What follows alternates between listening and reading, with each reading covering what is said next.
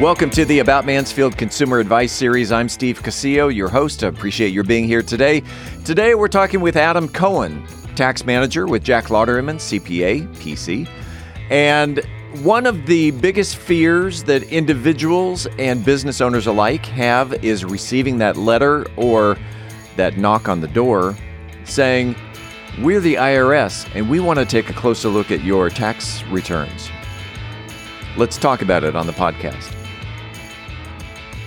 It's Friday, it's 12 noon. It is time for the About Mansfield Consumer Advice Series. We appreciate you being here today. And today we're talking taxes because we're in March. April 15th is coming up a month and 4 days. So about 4 or 5 weeks away from now. But before we get into talking with Adam Cohen, tax manager with Jack Lauderman, CPA, PC, he not only is a tax expert, but Adam, I read today on Facebook that you're also a superhero. I am. It's true. Yeah. You had a little incident in your kitchen. Yes. Somehow my wife's beaters, while she was making a dessert, ended up in her hair. Yeah. Wait. She what? It ended up in her hair. Yeah. Yeah. And so I'm not quite sure how it happened, actually.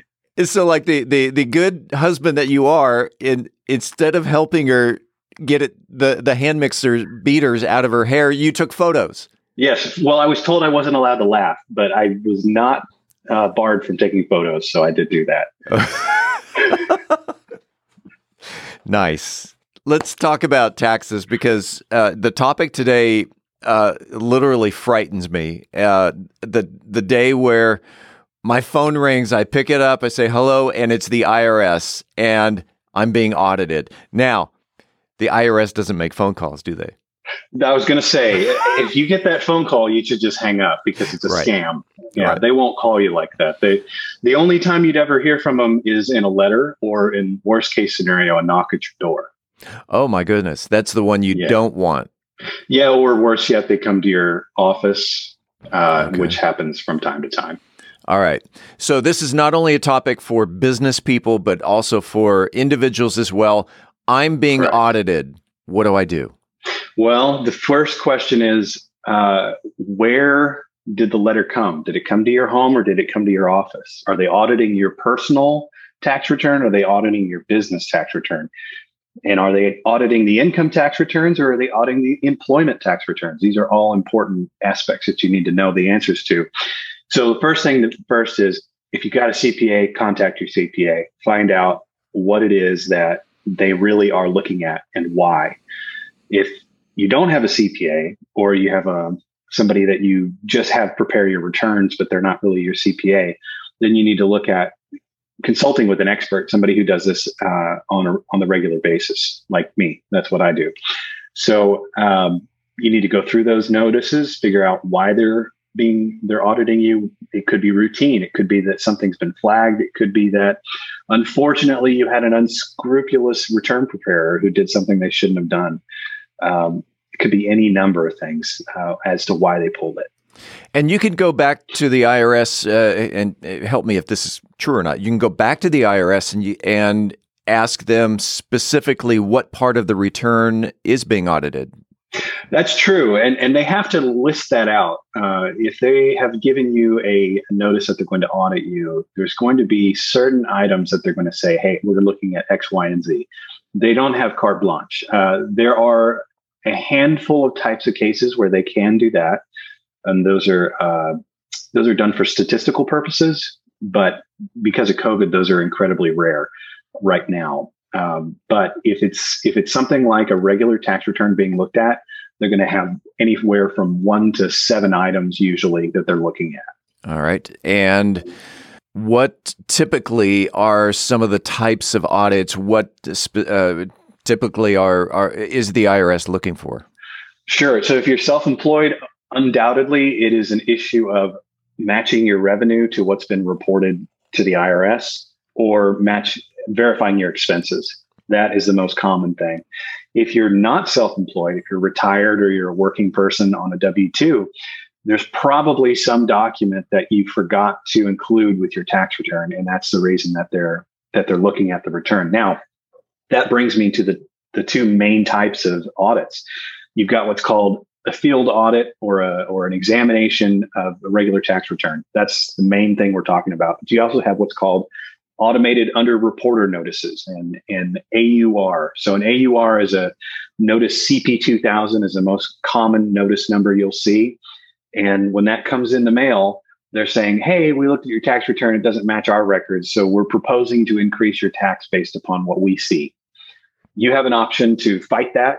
You can say, no, you're wrong. You've done your calculation incorrectly, or you've forgotten something. My basis in my stock that I sold, or there may be something else, like you sold your home and your title company filed a 1099-S and said that you should pay tax on the proceeds of those sales. And you have to say, well, no, that's not true. I bought my house and I paid cash for it, or I paid money for it. And, oh, by the way, there's an exclusion under Section 121. And so you shouldn't be able to tax me on this. There could be any number of things that pop up that say, hey, IRS, your systems are saying that I owe this money, but they're wrong. How important is it to have a professional back you up, a tax manager, a CPA, especially if you don't have one? Sure. Perhaps I went online and did my taxes. I've been audited, and now is it recommended that they be backed by a professional? So, obviously I have a bias, but the answer to that would be yes, 100%. And somebody who is skilled, not just in the understanding of how the tax return should be prepared, but somebody who's skilled in terms of IRS practice and procedure, because that's a whole nother animal. There's a lot of CPAs out there who do tax work and do great work, but they don't know how to deal with the IRS. And so there's an extra layer of competency that's needed to understand the IRS's rules so that they can be applied appropriately as well. And the CPA or the tax professional can help also break down the question, why am I being audited? Absolutely. Well, here's a prime example, and I won't go too far into this, but I was representing a client this past year. We just wrapped up his audit at the beginning of this year. His corporation and he were both under audit for 2 years. And the auditor who was assigned was a young guy. I think he was very fresh and new to the service, to the IRS. And he didn't really know the limitations of his own power. And he kind of went to his head. So he made all kinds of wild accusations about my client. He made threats of imposing penalties that were totally unfounded. He made threats of referring this client to criminal prosecution. He made threats there were various things. It went on and on and on. Ultimately, unfortunately for him, I've done this for a long time and I understand he's gone way past his bounds. So now we're getting a manager involved. We're getting a territory manager involved. We're referring this for review internally, that kind of thing. So if you don't have somebody who's willing to stand up for your rights, number one, but then understands what those rights are, you're asking for trouble. And as say an individual whose 1040 has been audited, can they ask for an appeal?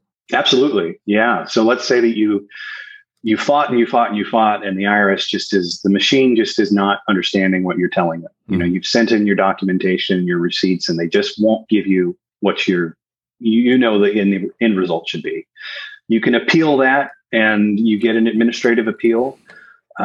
There is even an additional layer. If it's a big enough deal, you could take it to tax court if you absolutely had to. At that point, you get an attorney involved. But for the most part, there's a lot better outcome in the appeals level than there is at the lower level. Just because you're dealing with somebody with a lot more leeway, but they also they tend to be a lot more skilled and they understand the ins and outs of what you're telling them. And they have to consider the hazards of litigation, right? So they have to consider, how much is this going to cost the government if we just don't give up this issue? Right. Does that mean that you're going to always win? No. But if you have merits, it's a lot better chance. But I would assume also the individual has to figure out that an attorney is going to cost me X. And mm-hmm. You know what? The IRS is only asking for $500 or what have you. And you also have to weigh that balance too, from the individual standpoint, as opposed to what is this going to cost the government? Right. There's a lot of factors go in there. So to recap, the IRS does not make phone calls. They do not make phone calls. That is absolutely right. Do not give them gift card numbers. Oh, no. Yeah. And so ask why you're being audited, the different types of being audited we talked about, and of course, it's always good to be backed by a tax professional in the event that you do have to go in front of the IRS and state your case. Absolutely, 100%. If someone had questions about being audited or tax, as we mentioned, tax is coming up. April 15th is only a month away. If they want to reach out to Adam Cohen, how can they get a hold of you? So reach out to us here at the office. We're at 817-231-0666. Again, 231-0666, or you can find us online. We're at dfwtaxteam.com. Adam Cohen, tax manager with Jack Lauderman, CPA, PC. Next week, even though it's spring break, I'm coming back early. You and I are going to get together right here on Facebook, on Zoom. If you missed the live stream, you can find it on YouTube. You can find it on LinkedIn. Next week, we're talking international tax considerations. Yeah, fun stuff. Yes. So have a great week. We'll see you next week. All right. See you then. Bye-bye. We appreciate you listening to the About Mansfield Consumer Advice Series. By the way, if you own a business and you are interested in being a part of the Consumer Advice Series, if you have the knowledge to give information in 10-minute increments to the consumers, shoot me an email to info@aboutmansfield.com. Again, that is info@aboutmansfield.com. We'll tell you how we can get you all set up. Appreciate it. We do it again next week right here on the podcast.